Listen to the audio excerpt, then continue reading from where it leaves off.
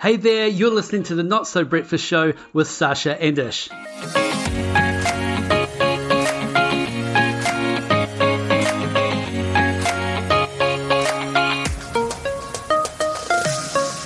Alright, welcome to the Not So Breakfast Show today, and this is the one about not giving up. How do we find that drive, motivation and perseverance to keep on trucking? Plus, I must admit the sound quality is a little bit weird this week because Sasha is recording without a proper microphone and sounds a little bit like God. Let there be light.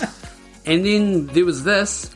But no problem, because I've just shat in your office. Which I'm pretty sure would be a problem. But anyway, that's the show. Let's get it.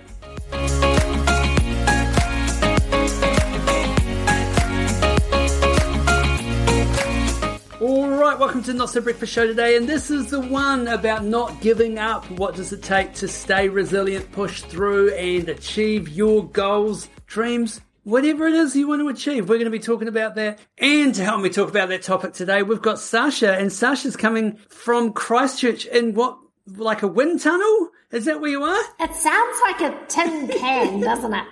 And in terms of not giving up, this is me not giving up, because Ash is like, oh, I can't hear you, the sound quality is terrible. And I'm like, no, if I just put my mouth on my laptop close to the microphone, then it's going to work. But what that also does is it makes my forehead go right up close to the camera. So Ish has the most horrendous view of my smile and worry lines, but I refuse to give up. Yes, that's right. You lean in. Well, literally.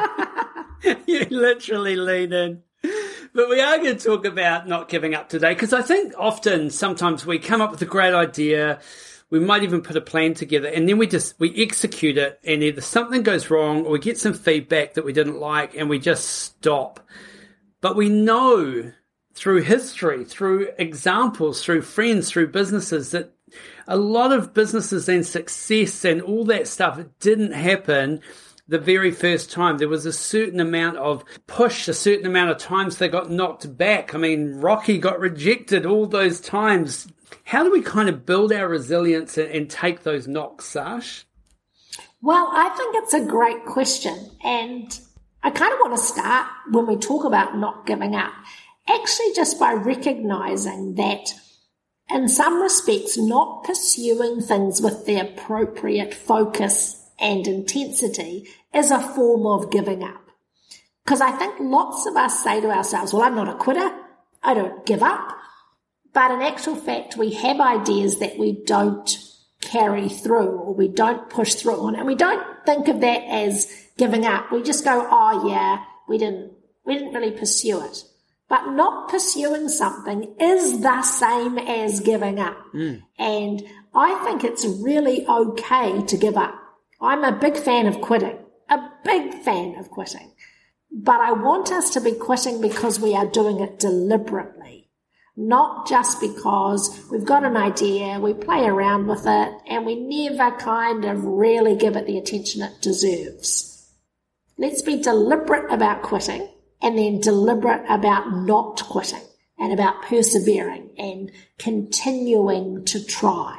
Yeah, that's great. Because I think sometimes that feeling where maybe you get some feedback initially on an idea, or you launch something and it has a bit of a fail, you take that as the universe's way of just telling you it was a bad idea. And it feeds into those kind of parts of ourselves that feel nervous or feel scared or maybe say, oh, maybe it wasn't a good idea. But sometimes it's timing. Sometimes it's just the wrong person, or it just needed to be tweaked a couple of times and then it was ready to go. So how do you even recognize when it is a great idea and you have decided to double down and you are passionate about it? One of the things that sticks in my mind is this idea of, it's a really horrible teenage expression, but it's like, says you. Says you. Yeah.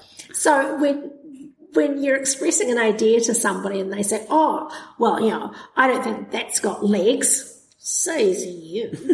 and I think one of the things to recognize is that if we're looking at developing a service or creating a product and we're thinking about who the potential market is, for most of our products, or services that any of us come up with, there are literally millions of potential clients. And how logically stupid would it be to give up because the first 10 people that you tried to sell it to said no? I mean, that's a ridiculous number that you say, well, at 10 no's, I'm out because there's nothing in this, when there are millions of people who might benefit from the thing that you're doing. So I think one of the first ways that and I don't really want to call it building resilience, because on the one hand, we need to be able to persevere through hard situations, but I want to completely reframe whether it's a hard situation that one person said they don't want to buy your thing. Yeah, good point. That's not a hard situation that we need. Oh, I need resilience because they hurt my feelings. You go, there's millions of people. You've just asked the wrong ones. So why don't we reframe our expectations to say, well, once I've asked 1,000 people to buy my product and they say no, maybe that's time to reshape my product, because that's some weighty feedback that maybe there's nothing in this idea. But if you're going to say, oh, you need to be resilient because 10 people said no, that's dumb. I think we should save our resilience for things that are hard, life events that shock us and that rip us from our safety, not just because we've come up a service that no one's buying right now. Do you think that difference is helpful? Yeah, I think that is helpful. If we kind of put it into maybe the situation where you're applying for a job, just because one job turns you down, you don't put your hands up and go, well, I guess working's not for me. We get out there. Jobs aren't my thing. Not my thing. We get out there, we find someone that wants us, and then we make it work. So I think sometimes maybe even weighing up the category of what we're trying to do or achieve is useful. So maybe if you have got an idea and you're wanting to test it and think, have I got an idea or have I not got an idea? And you go to someone and you ask them, I would be very calculated in who you are asking and why you are asking them. Because if you just go up to someone who's successful in business who just says, oh, it's been tried 1,000,000 times, don't bother doing that. And yet we know that there's a whole lot of ideas out there that have been tried 1,000,000 times and failed, but you were the one that just made it work. So I think one is really understand who you are asking and why you're asking them.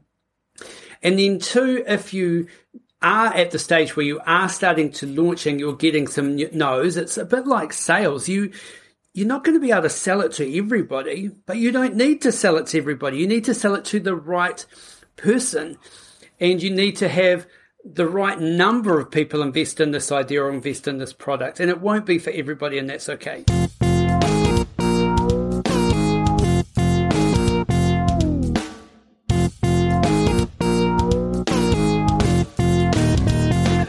We're talking about is sales. We're presuming that this idea of not giving up is because you've got an idea or you've got a product and you're trying to get it out into the marketplace. And, we all know people who gave up too soon, that they didn't persevere. And there's that classic cartoon of the guy that's trying to rob the bank by tunneling in. And you see that he gets right up to the wall and then he goes, too hard, and exits the tunnel. Yeah. Whereas if he just kept digging for one more day, boom. I mean, I'm not condoning theft, guys. I'm not saying, hey, don't give up when you're breaking into the bank. But I think what sometimes happens is when we're asking people for advice, we're asking them the wrong questions, and that's giving us the wrong feedback. So what we tend to do when we have a new thing is we say, hey, Ish, I want your feedback on this. Here's my new thing. I'm really good at doing this new thing. I've worked really hard on it, and I really think it's going to help the world. What do you think? And I think that's a terrible pitch, because what your focus has been on is how hard you've worked, how good you are. You think it's a great idea. What we've got to be doing when we're pitching or getting feedback on ideas, we've got to start by identifying what's the pain or what's the problem that your product or service solves. What's the solution? So you want to be saying to Ish, hey Ish, let me check in with you. Have you ever struggled with blah, blah, blah? So what's the pain point? Because I think I've come up with something that could fix that. And if your goal is to improve this, then I think I can help you get there. that's a pitch that's worth talking about, because you're talking about the customer's pain and you're getting a solution for them. And you might find that you get completely different feedback when you ask about your product and service in that way. So part of the reason that we get lots of no's is because we're not very good at explaining, or we're just talking about the product and service. And so then we go off to listen to a podcast like this, How to Not Give Up. And I'm kind of like, yeah, don't give up, but also don't be doing a resilience course because a few people said no to you. And also the reason they're saying no is because you're asking them the wrong questions. So you're talking about the way that you frame up your questions, your expectations is going to be really important. And I really like that as a concept, because I think too often we just look at it as yes and no's, and we just look at it as black and white. And sometimes maybe even framing up what you're actually doing in your own mind might be helpful. So you might go, I've got this idea, I've got my pitch, I'm going to go out and I'm going to talk to 10 people. And then I'm going to, if I haven't had any success with those 10, I'm going to stop and I'm going to look at what I'm doing, because it may not be the product that's wrong. It might be the messaging and the way I'm approaching it that could be incorrect. So you do the sort of the line in the sand, because as we know, definition of insanity is doing the same thing over and over again and expecting a different result. Well, that and having hairy palms, apparently. But those little stop and checkpoints might be useful, because it could be that, yes, when you've done the 1,000th one, someone suddenly says yes. But if you'd stopped and you looked at it and you'd reassessed it, it might have been that the 15th one would have said yes if you had a better approach. And that could be useful for someone listening. A cool thing happened in our family this week, and Portia got to go to a leadership training with the New Zealand Olympic people thing. Go Portia. They've got a leadership program that they do for primary school kids, and they are now trialling it in secondary schools. And she got to speak to this guy, Richie Patterson, who's a New Zealand weightlifter. So he's achieved silver at Commonwealth Games. He's won a gold medal at the Commonwealth Games, and he kind of shared about his journey. And the fascinating thing for me around this idea of not giving up and resilience, and it's really, we've talked about it as a family a couple of nights this week. It's kind of stuck with us, this idea, is that he had a very long-term goal, and that was to win Commonwealth Games gold medal. And so every step along the way that was not that did not seem like a failure to him, because it was just a step towards his ultimate goal. Right. So the first Commonwealth Games he went to, I don't know if he got a silver medal at that one or if it was the second one he got a silver, but at each of those times, even though other athletes may have been disappointed because they hadn't achieved what they had expected, he always knew that the longer term goal further away was the gold medal. So every step along the way was just part of the process. So, and how that's played out for us is our son Tiger has just played at a New Zealand golf championship, and he was delighted to be in the field. He's done really well to do that, and his goal was to make the cut. So there's like 150 players, they play 2 rounds, only 70 players get to play the round 3 and round 4. So his goal was to make the cut, and then he makes the cut. So we're all, delighted. He's delighted. And then it's like he's got to set a new goal. And that's the thing where you go, he didn't win the tournament. He was never going to win the tournament. He didn't come in the top 10. He didn't come in the top 20.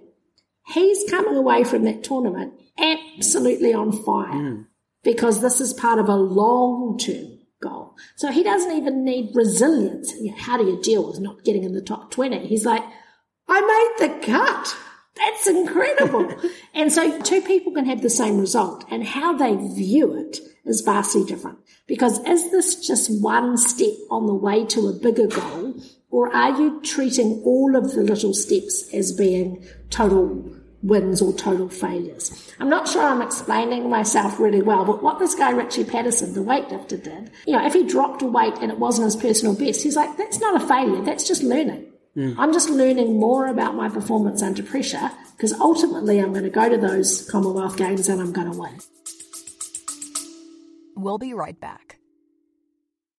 Do you spend too much time planning out and then freaking out about your upcoming presentations? Then the 30-minute presenter program is for you. With our audio-based training program, you can literally learn the art of presenting while walking, driving, or even in the bath. Imagine Sasha and I right there with you. Well, not in the bath, but in your ears, unpacking our 40 years of combined experience in this impactful upskill.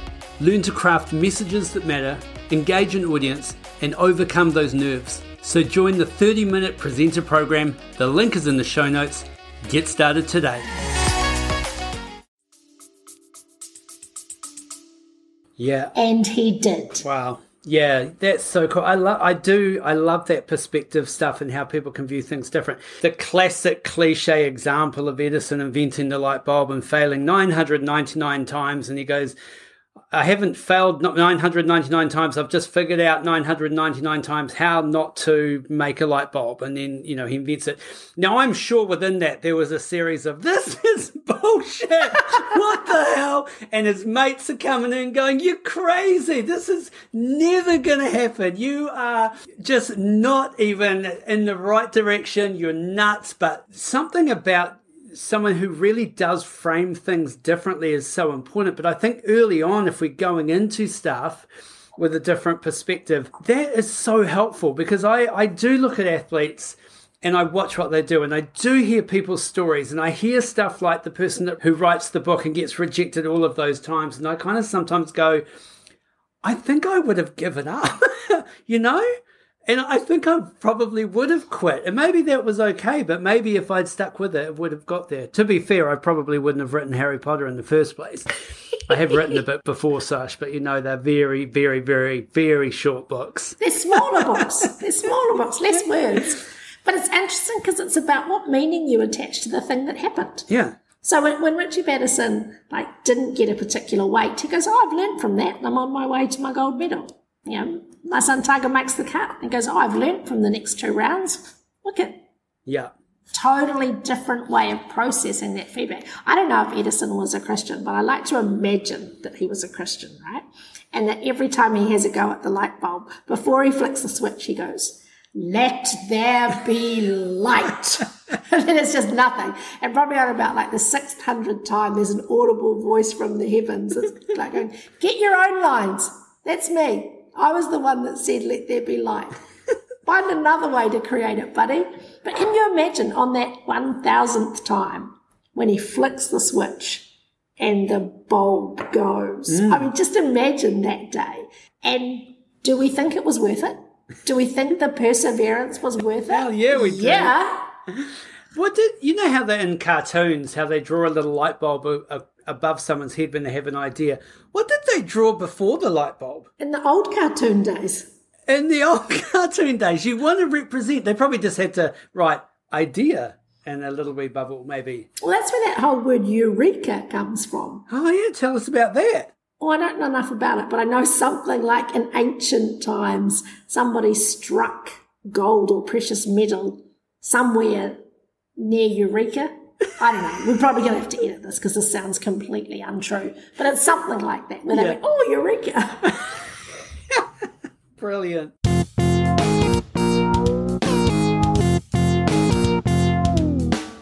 So what do you do when it is getting hard? Because you're getting knockback after knockback. There are times where you go, I know that this is just learning, but it's getting hard now because I feel like I'm coming to the end of my ability to persevere. Yeah. And so I think the things that are most helpful in that instance is actually to pull back from the specifics of what you're doing and come back to the purpose and say, what's the purpose of your service, or what's the purpose of your product, or why are you doing this in the first place? Yeah. And if your only reason for doing it is because you want to, make a buck, if your family is really hungry, good, strong motivator.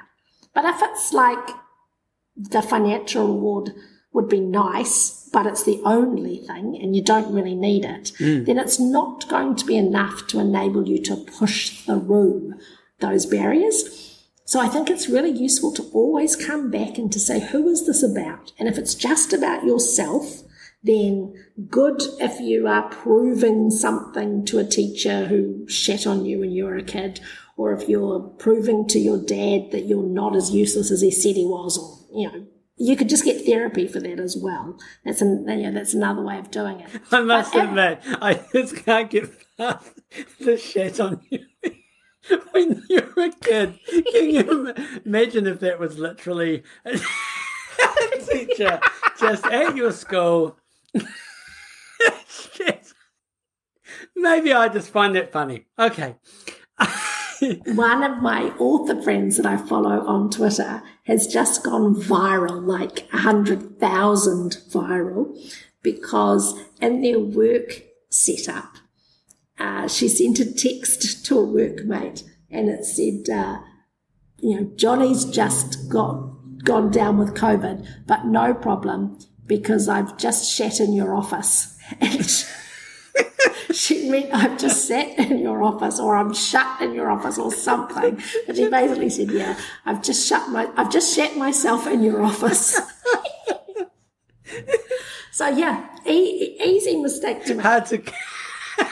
Hard to then follow it up with a really good sales pitch at that point for your product. What a way to go viral! But the point is, there is a point, that if your product or service is doing good for others, then that can be your motivation to continue and your reason for persevering and your possibility of having resilience. So many of the amazing feats that people achieve are because they're doing a charity run. Or they are walking the length of New Zealand to raise money for a particular treatment or cure. And it's because they are being propelled and driven by something that is stronger than just a selfish desire. So I think it's always really useful when you find yourself getting stuck to just actually pull back and go, actually, what is this all about? Why am I doing this? Yeah, that's cool. And I think those high-level check-ins, is this good for others? Am I doing it for the right reason? Am I feeling good about this product, this service, this idea? If the answer is yes, then we can then start to come down and go, well, why are people saying no? Why aren't people getting it? And then it might be, is it the product? Well, no, we feel the product's really good. Is it the pitch? Is it the audience? Because that could be the other thing. Maybe you're just talking to the wrong people. I know when we started this podcast, we thought we were creating this podcast for people that were getting close to 50 like us, who were thinking, do we want to be doing this for another 20 years or do we want to change it up? And then all of a sudden, all these younger people in their 20s started reaching out going, this is amazing. We love this content. We're learning heaps of stuff. We're like, I hadn't even thought of creating the podcast for them, and yet here it is resonating with a generation that we weren't specifically trying to target. You remember Seth Godin, the marketing guru? I do. Purple Cow, and he wrote a book called The Dip, and basically it was talking about any time you try and put something else out into the world, you go through a cycle and you dip down a deep sort of well. It's hard, and the trick is to know when are you going to come out the other side. And I read the book several times, and I still can't work out what the point of the book is, because I think what he was saying is sometimes, and this is my paraphrasing, sometimes it's really important to persevere and keep going. Sometimes it's important to give up. Hopefully you'll learn to know the difference. And that was kind of it. I'm reading the book because I want to know how I can tell if my idea's got legs. I want to know when the time is to quit. I don't think there's any right answer to that. At some point, there is merit in saying enough. Yeah. This is not the idea for me. In a relationship, enough. We have done everything we can to make this work. In a job, enough. It's time. There's no dishonor in quitting. Quitting bad relationships, quitting terrible jobs, quitting friendships that don't serve us, quitting hobbies that actually have taken over our lives, quitting addiction. There's lots of upside of quitting. Quitting is not always bad. Yeah.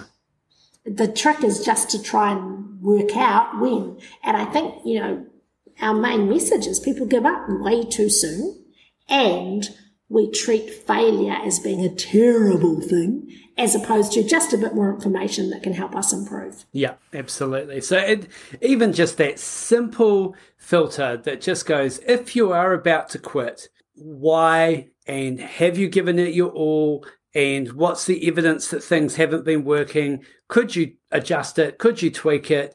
And if you're feeling like you've done all of that, then it might be time, like you said, to just give up and try something new and come back with a different thing or a different approach.